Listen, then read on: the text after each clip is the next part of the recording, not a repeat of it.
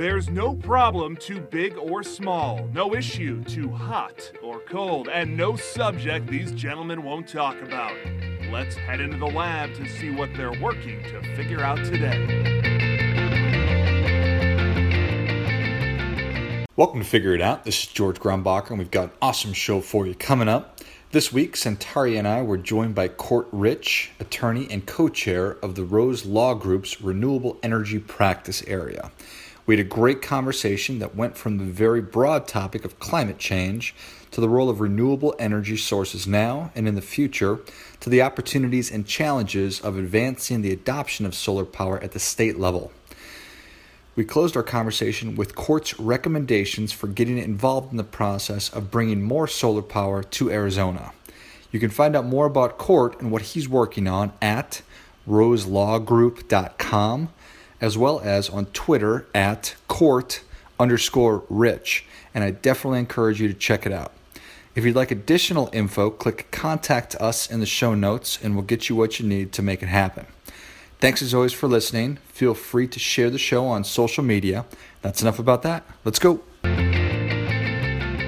Let's get into it and get down to it. Welcome to Figure It Out. This is George Grumbacher. Joining me as always is Centauri Minor. Hello, folks. Helping us move from awareness to action this week is Court Rich, attorney and co-chair of Rose Law Group's Renewable Energy Practice Area. Welcome, Court. Thank you. Happy to be here. Centauri. This should be good. How do you think about nuclear energy? How do you think and feel? I don't know. The only thing I know about that is from The Simpsons, and so probably not accurate at all, so I don't have any thoughts or feelings on it. Okay. Yeah. But your feelings are probably fond? Yeah, based on The positive. I Simpsons? feel like, it's a Homer good... work there? Homer works there. It's a good energy source. Seems great. Right. I could be wrong. You're absolutely right. Okay, Yeah, gotcha. That's Okay. it. That's it. And Court, what are your thoughts and feelings on nuclear energy? On nuclear. So, I mean, it's not my favorite form of energy, I suppose. I think right now it's necessary. It's as a, particularly in Arizona, our biggest power plant is the Palo Verde nuclear power plant. Without that, we'd have to replace that with, right now, it would have to be a lot of dirtier stuff. Mm-hmm. There's a lot of controversy about nuclear, as particularly from the environmental standpoint. Okay, it's clean, but is it really clean, right? And it's safe, but is it really safe? It's really, there's a lot of kind of ambiguity in there. For me, it's more just a personal feeling of, it doesn't make me all that comfortable, right? And so, I see the importance of it today, particularly in Arizona and other places, but I don't think you're going to have a lot of it in the future. And you've seen just the costs and the regulations and the time to build it. There was just a big plant that was planned in the southeast that fell through after spending billions of dollars that ratepayers have to pay for. They called off the plant and they're not going to build it. So it may be a question, or the answer may be that it just doesn't matter how any of us feel about it. The economics of it just seems to be stopping nuclear from moving forward in the country. So. Why is there ambiguity on nuclear? Like, shouldn't we know if it's safe, or shouldn't we know if it's clean? Well, I mean, I think the evidence is we've had a lot of nuclear power plants for a lot of years, and they seem like they're pretty safe. But when they're not, they're really, really not, right? Yeah. I mean, Fukushima. I looked because I'm an energy geek, and I was looking.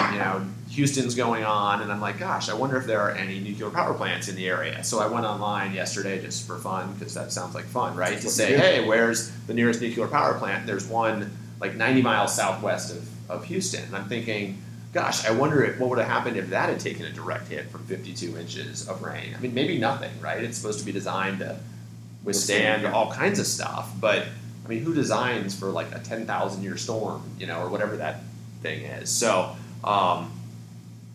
so I think on the whole, statistically, it's very safe. But it's like, when things go wrong, it's different. When solar goes wrong, you get a sunburn, right? And so when nuclear goes wrong, you have to like abandon the whole. It goes super wrong. Yeah.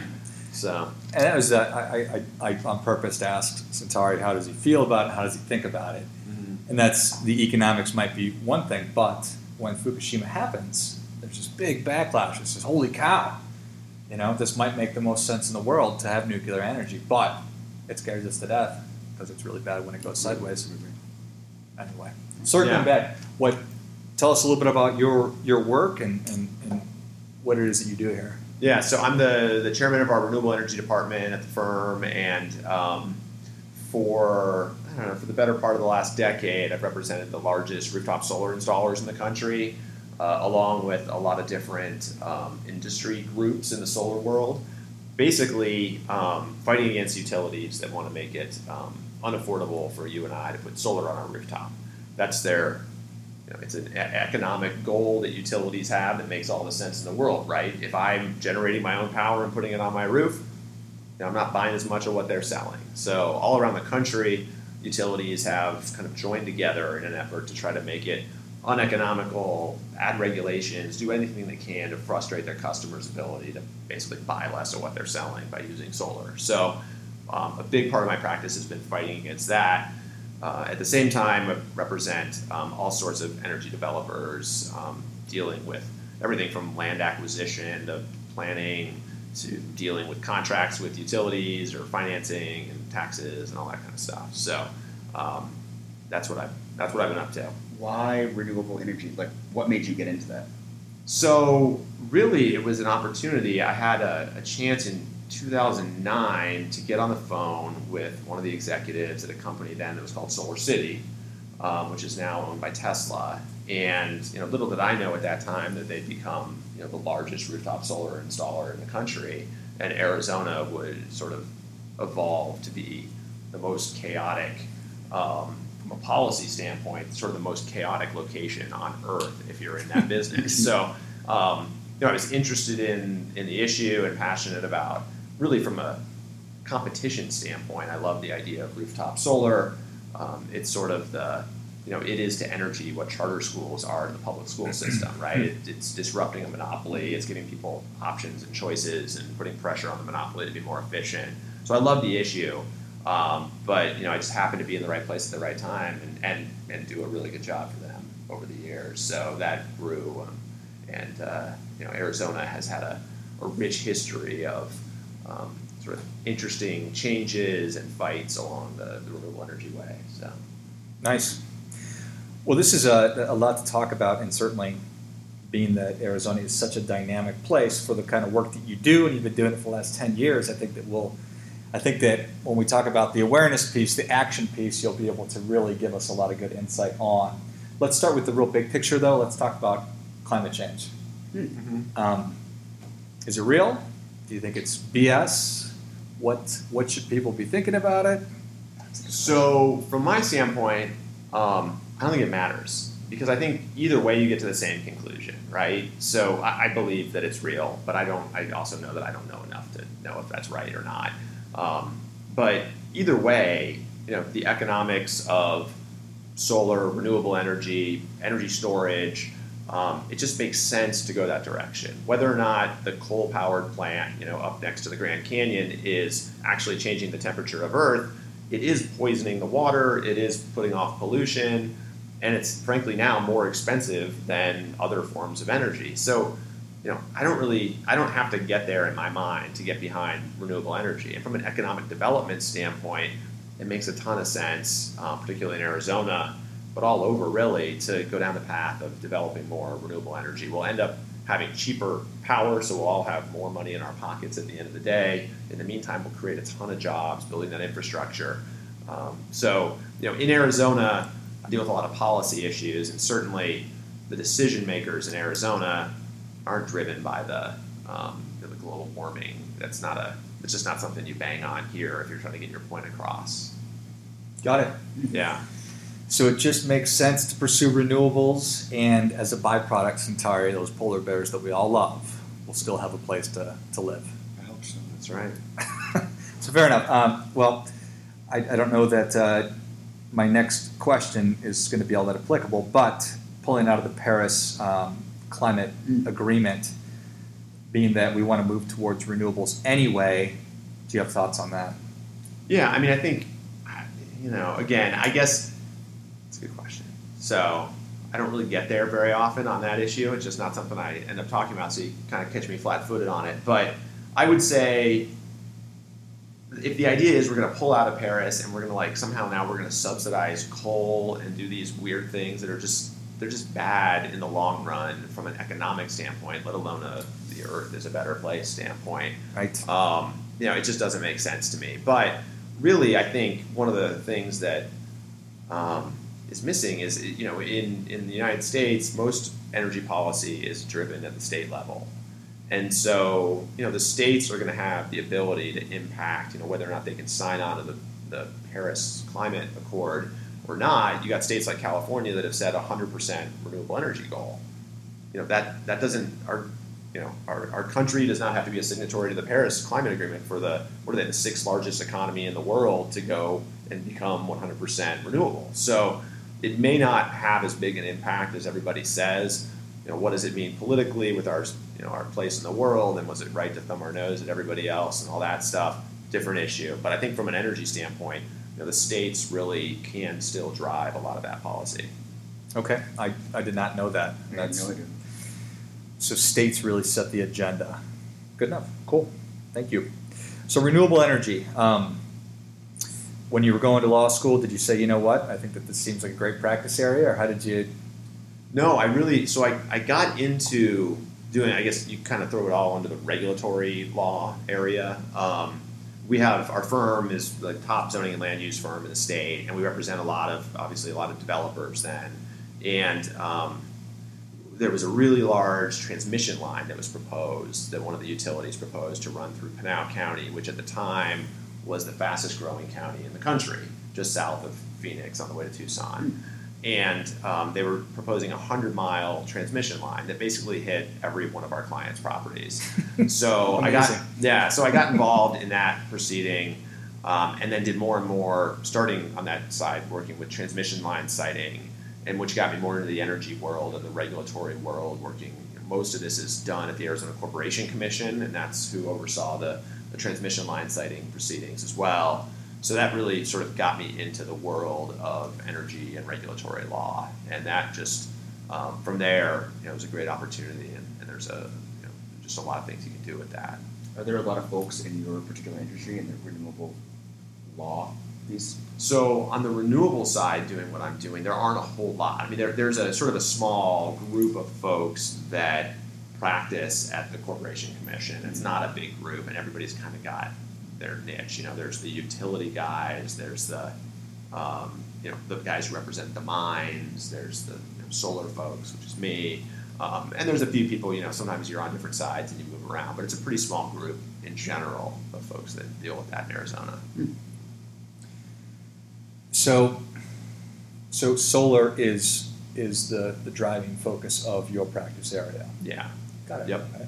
Can you give us a little context on solar? Like, I know Arizona's probably, I'm just assuming, a big solar user. Where do we rank in the country? What's the big driver nationally? Yeah, so California by far and away is number one, and Arizona used to be sort of in the number two or number three for how many megawatts of solar we have based on our population per capita, but we've steadily been falling down that list.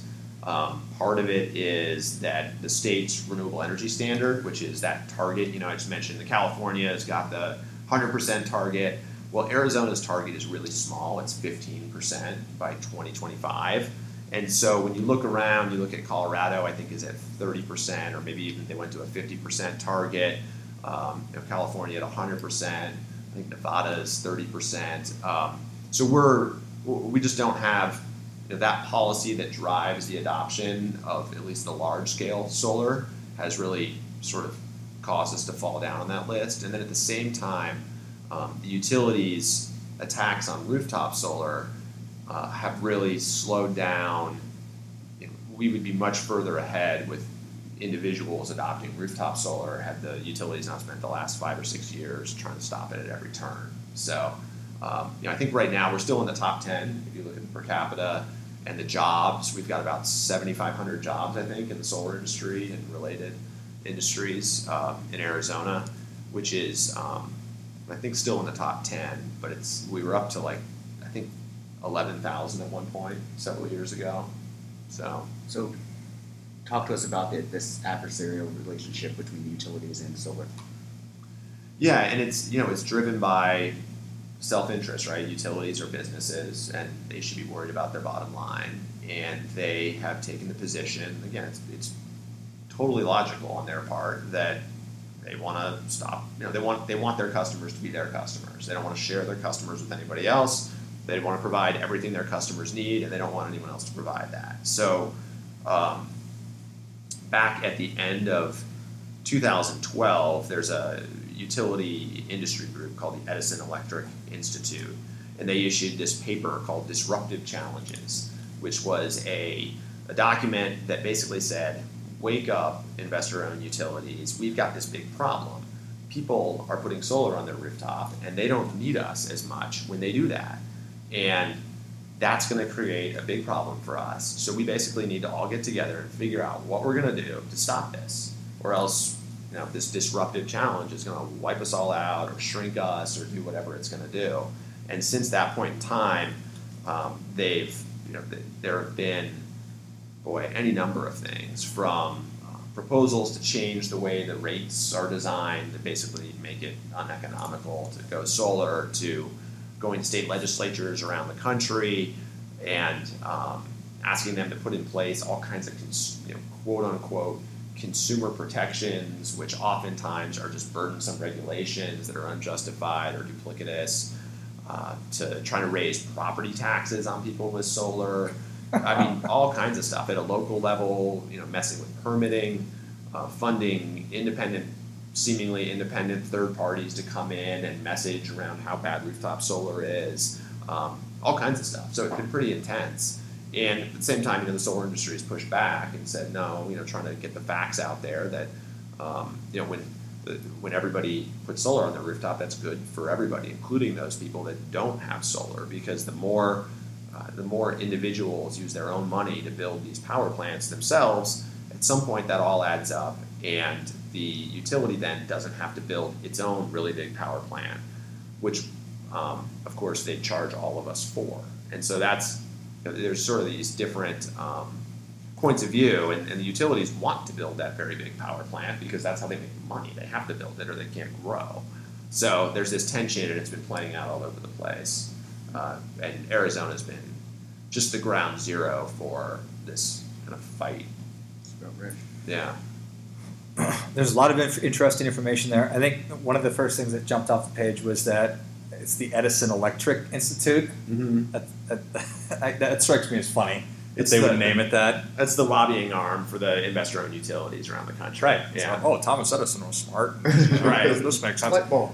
Yeah. It's like Subway, and I don't mean to despair. I'm not going to disparage Subway, but they had some kind of a company that was working that they owned called Physicians something or other. Oh, right. That would stamp their food or something. Like, this is approved by the Physicians Health Group. Right. But it's not any doctor. It's just a company that they started. Right. Always really smart. Always got a kick out of that.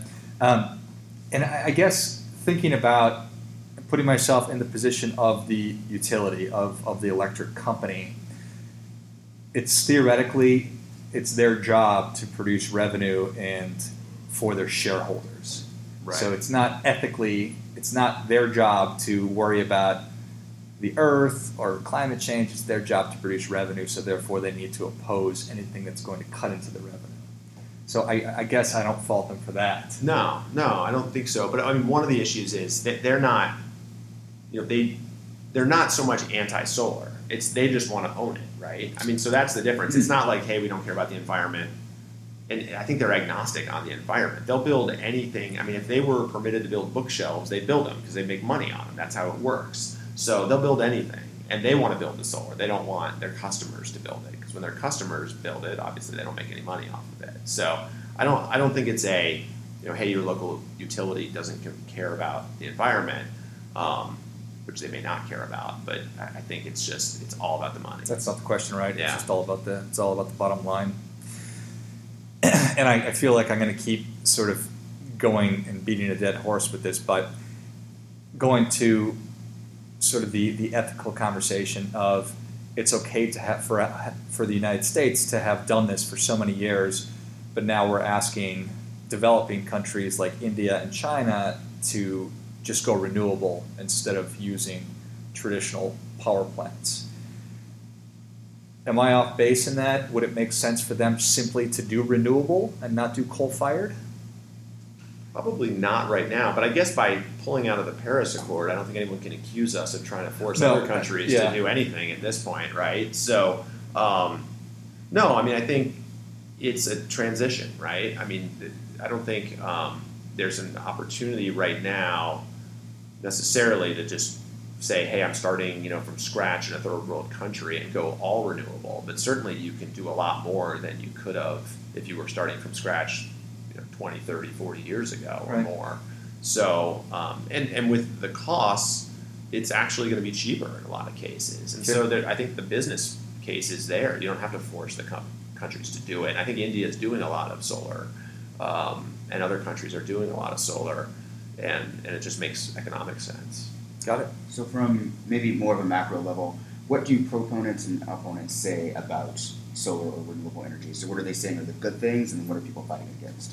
Just to Yeah. be so So the biggest knock, say, on solar by itself, well, one of them anyway, is just that it's intermittent, right? It doesn't work at night.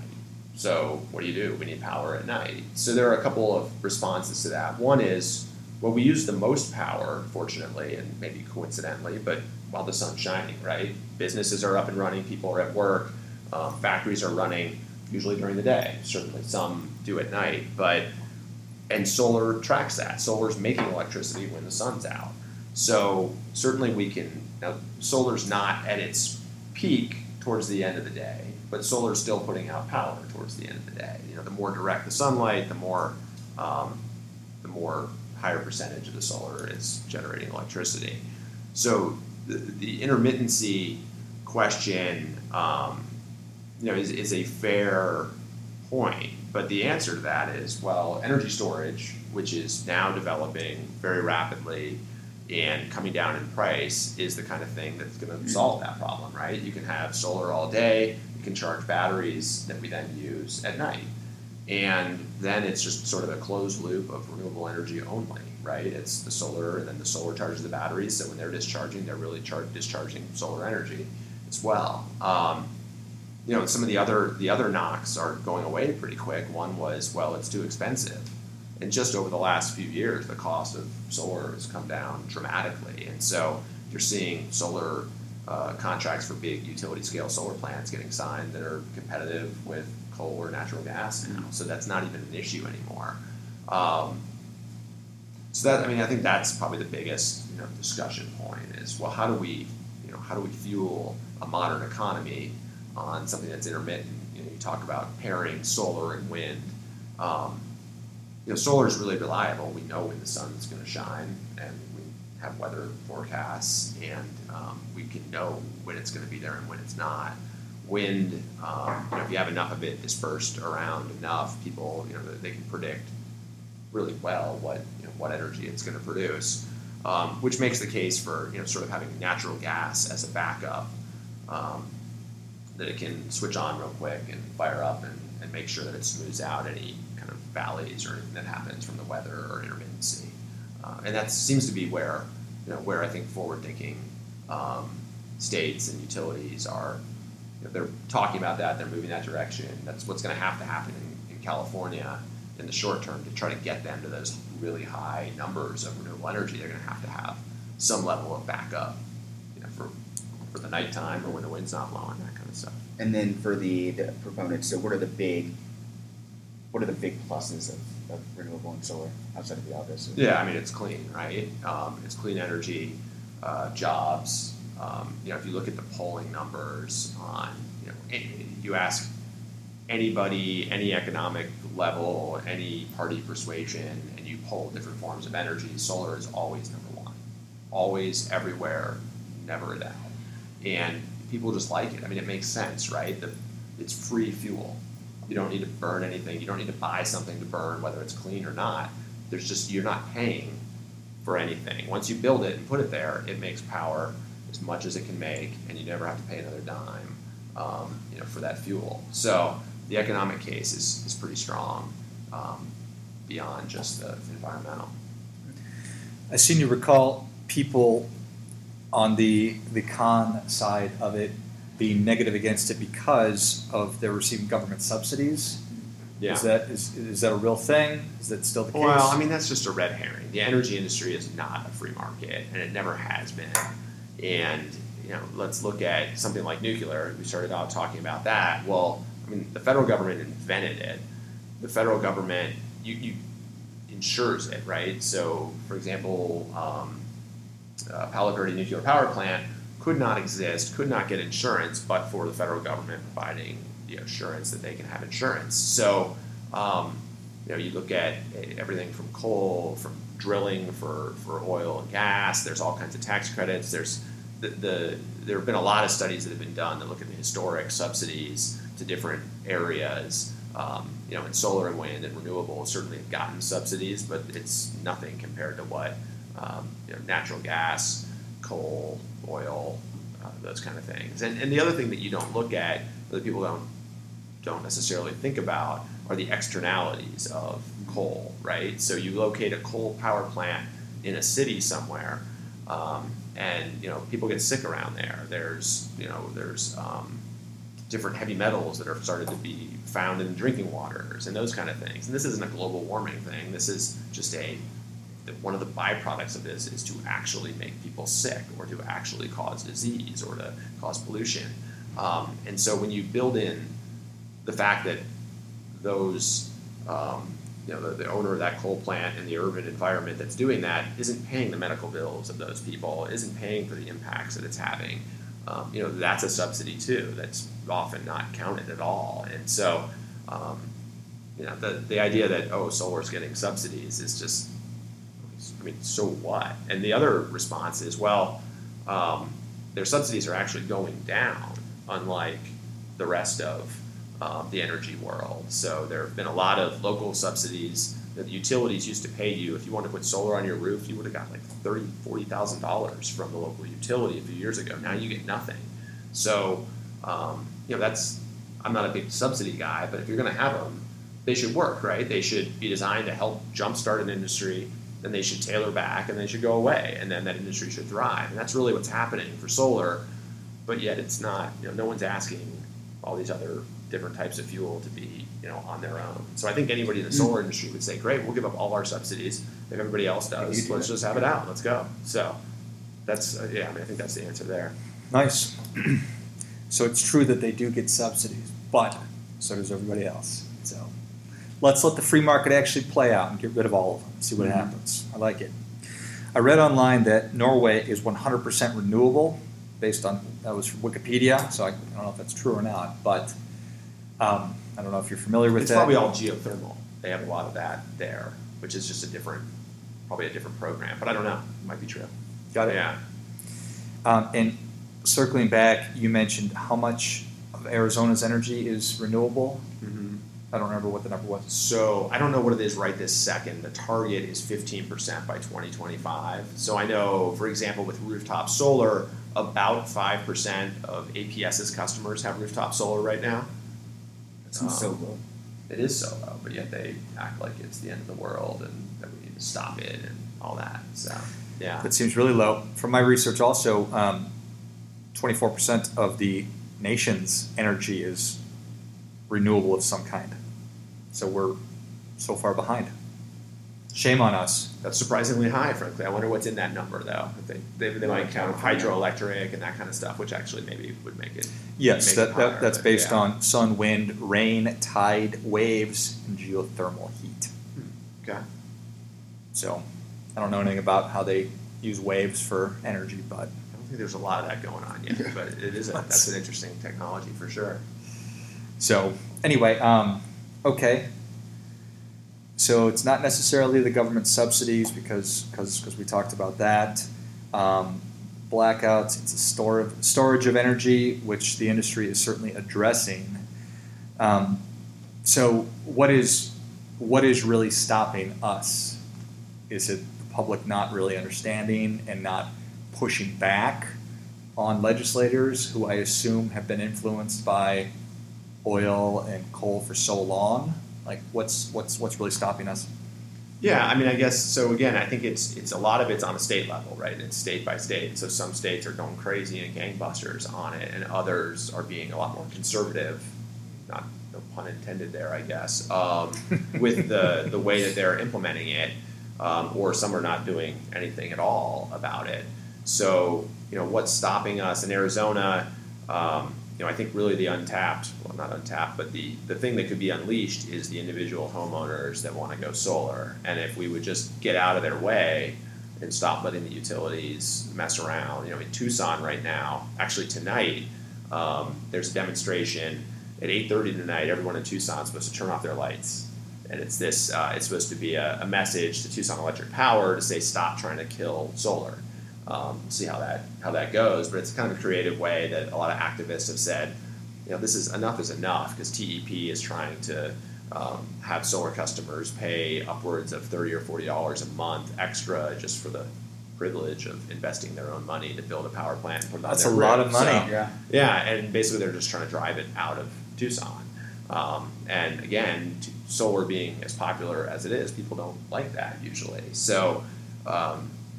I think it's, if we could get the utilities out of the way, or really have the regulators step in and say, look, we're not going to let you stop your competition, or we're not going to let you stop your customers from serving themselves however they want, whether it's solar or it's whatever technology they want to use. That would really be, the way to go. The other thing is, Arizona commonly leads the nation in growth, at least historically, people moving to the state. We went through a time period over the last decade, give or take, where we haven't really done that. It's been pretty flat. And that's really coming back, which means we need more electricity soon. I think certainly the utility should be encouraged to look really long and hard at renewable energy options instead of what might be more expensive options that serve them better.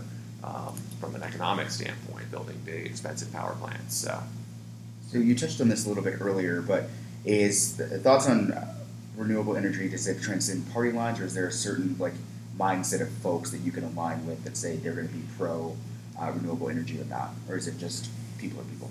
Yeah, I mean so what happens with the renewable energy discussion, and particularly with what we call distributed energy, which is when customers own it themselves, is I think it's got all the hallmarks that it should cross party lines, right? It's got the environmental side of it. It's got this competition and free market side of it, this sort of self-fulfillment, I want to fend for myself and all that.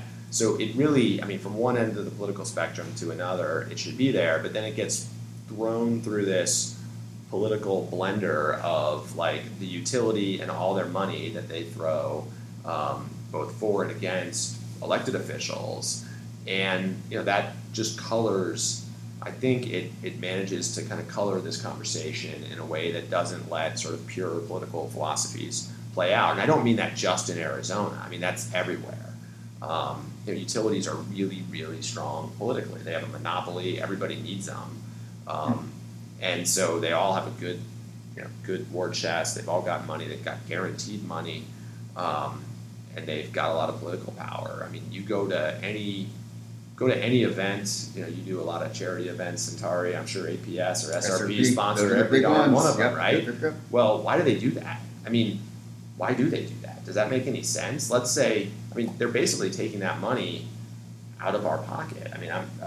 In essence, I'm a taxpayer to them, right? I don't have a choice. I can't get power from anybody else. Right.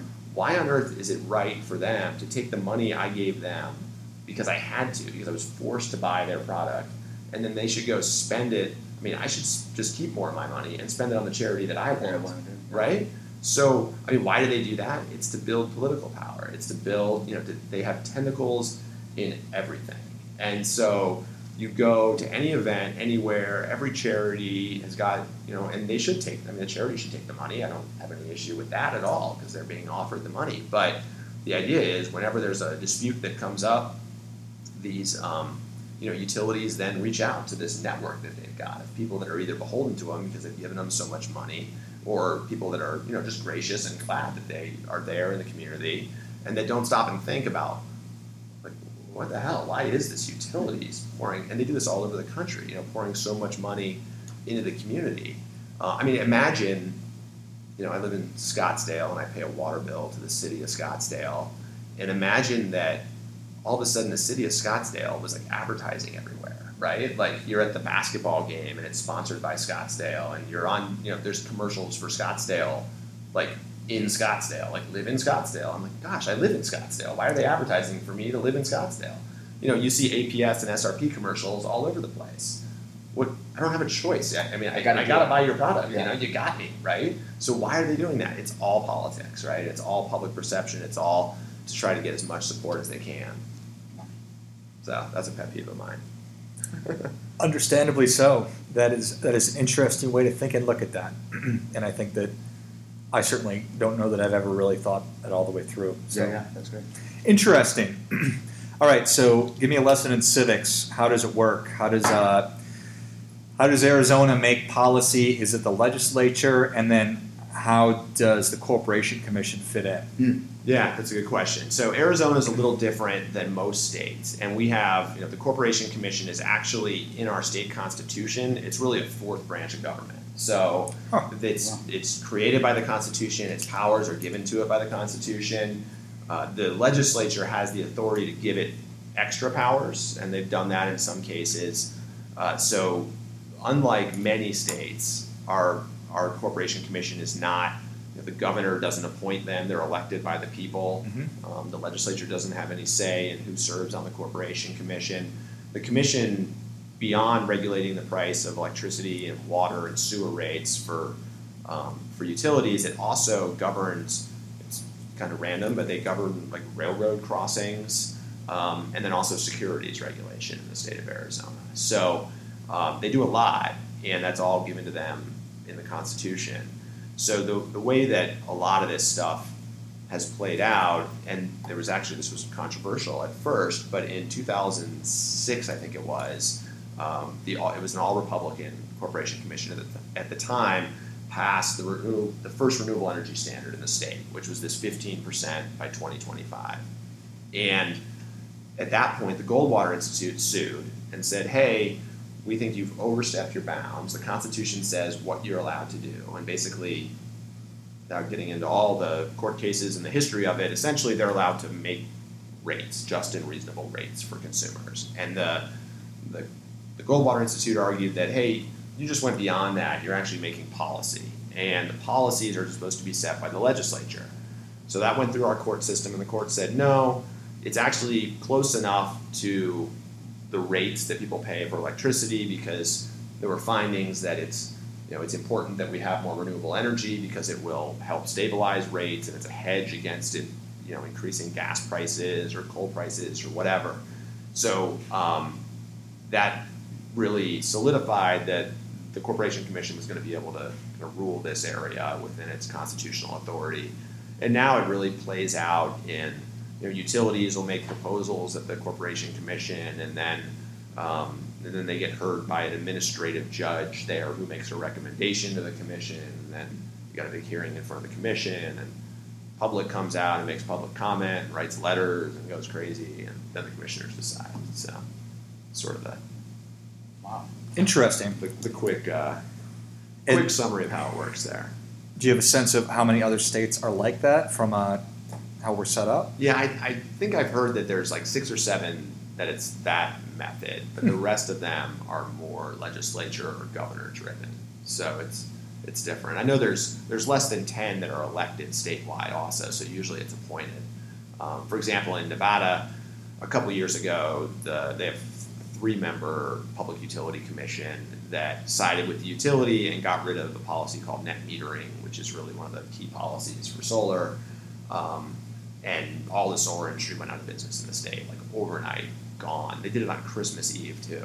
And so gone, out of business, thousands of jobs lost. And the governor replaced all the people on the commission, and just not too long ago now, they've reinstated that policy and are going a different direction. Here, that couldn't happen. If you wipe it out, you got to wait an election cycle, and you got to go through all that. So it's a little different. Do people who run typically have a kind of expertise or dealings in utilities? They don't really. Okay. with the exception of one member right now, everybody on the commission is a former legislator, or one of them is a former mayor. And so there's not that doesn't mean you have a unique knowledge of utility anything.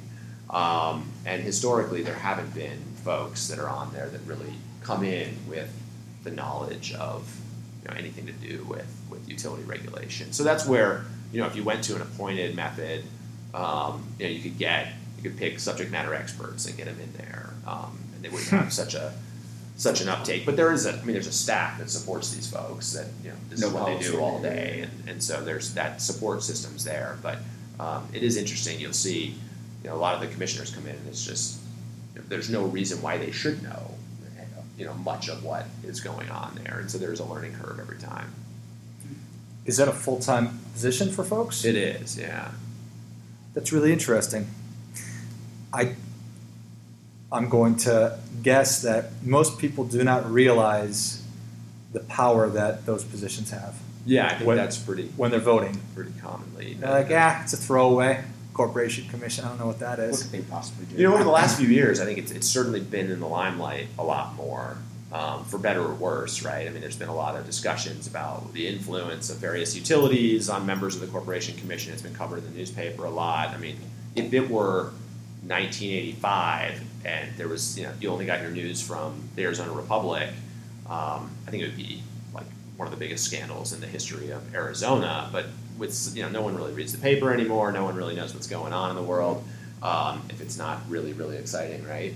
And so this is not exciting, but there's a lot of allegations and a lot of really crazy stuff that's been alleged that's going on there that I think has cast a lot more light on the office, and a lot more people know about it. There's been large campaigns. The utilities have funded, APS in particular has funded multi-million-dollar campaigns in support of various regulators that were running for office. The solar industry has supported other folks. So that's hard to imagine. Yeah, it's raising the level. Weird. Yeah, right. It's raising the level of it, but it's still it's down ballot. I don't think anybody knows what. Yeah, the average person has no idea what they do. That is really interesting, and I'm sure that you find your work to be incredibly rewarding, and all the members of the commission to be fair and impartial. How often are you in front of them? All the time. Yeah, every month, for sure. Got it. Yeah. So I won't comment on the rest of it. But sure. Yeah, I mean, it's most of the work gets done in front of a judge. I mean, it's like you have a full-blown trial there on these issues, and then it goes after a judge makes a finding based on evidence and all the kind of really super lawyery stuff. You go and it just becomes kind of a political sausage-making thing, like in public in front of everybody in a couple hours at a hearing once a month. So, got it. Nice. All right. So, if I were to guess, I would say that one of the things that would have stopped or would stop me even today from putting solar on my roof is it roof or is it roof? Roof. Depends on where you are. I think a dog says I'm going to go roof. Roof. Yeah. On my roof. Yeah. Roof. I think it's rough. But I digress. That's for another show. One of the things that would have stopped me is, am I making the right decision? Is this technology going to be good 10 years from now? Or are we at a place where the technology is solid and I should feel good about putting it on my roof? Yeah, we've had, on your roof or your roof. I think it's all good. Yeah, we've had, solar technology has been around since the 70s, right? Or maybe even earlier. But, we've got, up in space, our space program uses solar all the time. So it's incredibly reliable. If you buy a solar panel, if you buy a solar system, it comes with like a 20 or 25-year warranty. It's pretty easy, pretty reliable. Doesn't have moving parts. It just works. Okay. So, I think what really has driven the rooftop solar industry is, it used to be if I wanted solar, it was really expensive, right? And mostly you would see it was like rich hippies or like off the grid folks up in Kingman or something like that. I don't know, that would have solar. And what happened was there were companies like Solar City or Sunrun that came in and really imported like the equipment leasing model into solar. And so all of a sudden now, with no money down, I could get a solar lease and put solar on my rooftop, all the warranties, all the maintenance, everything included in the price. And when I add up what I'm paying then for that lease plus my remaining electric bill, you add it all up, it's less than my old electric bill. And so I'd start saving money from day one. And it just became, for a lot of people, it was just a no-brainer, right? It's just a way to save a few bucks. And that really enabled not just the rich hippie, but middle class, fixed income, folks that just are looking to save. Every dime matters. There's a really big contingent of folks in Sun City that do it. There are a lot of senior and retirement type of communities that are really, really high penetration of solar. Pebble Creek out in the West Valley has something like 30% of the homes have solar on it. And really, wow. It's all these seniors on a fixed income go, how can I save a few bucks, right? And it makes a lot of sense. So they went out and they did it. And at the same time, as the leasing model drove adoption, also then the price of doing it came down also. And so now you're seeing kind of a pivot back to, you don't even need to do leases anymore. You can just, you can do a financing deal, or you can afford it now maybe because it's just come down in price so much. So, it's reliable. It lasts a really long time. And that was one of the things that the utilities were trying to do, was sow seeds of doubt in people's minds with these campaigns that they'd run, and they would try to change the rules on people in the middle of the game. And our commission here in Arizona, to their credit, has been really, really strong on the concept of grandfathering. So if you've gone solar, they promise you that the rules won't change for at least 20 years, which is something that originally the utilities were trying to basically just pull the rug out from everybody, and or at least threaten to do that to make new customers not want to go solar. Right. So the commission has been very strong on that. That's a really good thing for people. Mm-hmm. No kidding. Okay, from an action standpoint, now that I think that having listened to this, you would feel good about putting them on your roof or your roof, whatever. Yep. Somebody's listening to this and they say, you know what? We should have more of this. More people should have this. Arizona should have more a percentage of its energy come from renewable. What should they do? Should they write somebody? Should they call them? Yeah, absolutely. I mean, if you're someone like me who follows the Arizona Corporation Commission, when they get a letter, they have to put it in the docket, and you can see it online. They get hundreds of these letters every month with people saying, don't support this plan to wipe out solar, or make sure you support this policy that that makes solar make sense. So yeah, I think that's where this all gets done. So writing, calling the Arizona Corporation Commission, writing or finding and talking to corporation commissioners directly. They're really the most important players in this. And at the same time, let the utilities know. It's not like you can go get your power from somebody else, but let them know you're not happy with the way that they're positioning and angling to wipe out rooftop solar. I think that's important. I don't know if they'll listen. Turn off your lights tonight at 8:30 if you're in Tucson, and try to send a message to TEP that you don't like it. So yeah, I think that's where you reach out. Reach out to the utilities. Reach out to the Corporation Commission. There's a lot of activist groups that are engaged and involved, or industry groups. I'm on the board of the Arizona Solar Energy Industry Association. One of my clients is the Alliance for Solar Choice. These are the kind of groups that really have been involved in helping to defend the rooftop solar industry and preserve people's rights to generate their power cleanly with solar energy. If people want to learn a little bit more about renewable energy, what are some good sources to read? Anything? What are you reading? Yeah, I mean, in the kind of trade rags that are really inside baseball and interesting to me, but if they're people that are interested, Green Tech Media is a really good source of information on all things, from energy storage to solar to just any nuclear, whatever. Utility Dive is another website with really good Utility what? Utility Dive. Dive. Yeah, DIVE. That's a great source of information. I'm on there's a guy in the solar industry who runs a daily you wake up and it's there. It's called Solar Wake Up. You can go and sign up for that if you're really just interested in solar information. It's like the top 5 or 6 solar stories of the day delivered to you right first thing every morning. He does a really good job curating that. So those are probably the thing, and then just everything else. But it's a good question. Are the Corporation Commission, are they in districts, or is it?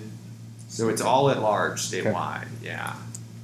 Thank you for using the at large. I would not have been able to locate that one in my brain. At large. And there's how many? There are 5. Wow. And because of the fact that they're at large, it's very rare that there's any of them that aren't from Maricopa County, just because that's where all the people live. So there was a commissioner a few years ago who was actually from Bisbee, but he ended up being 1 term and was out.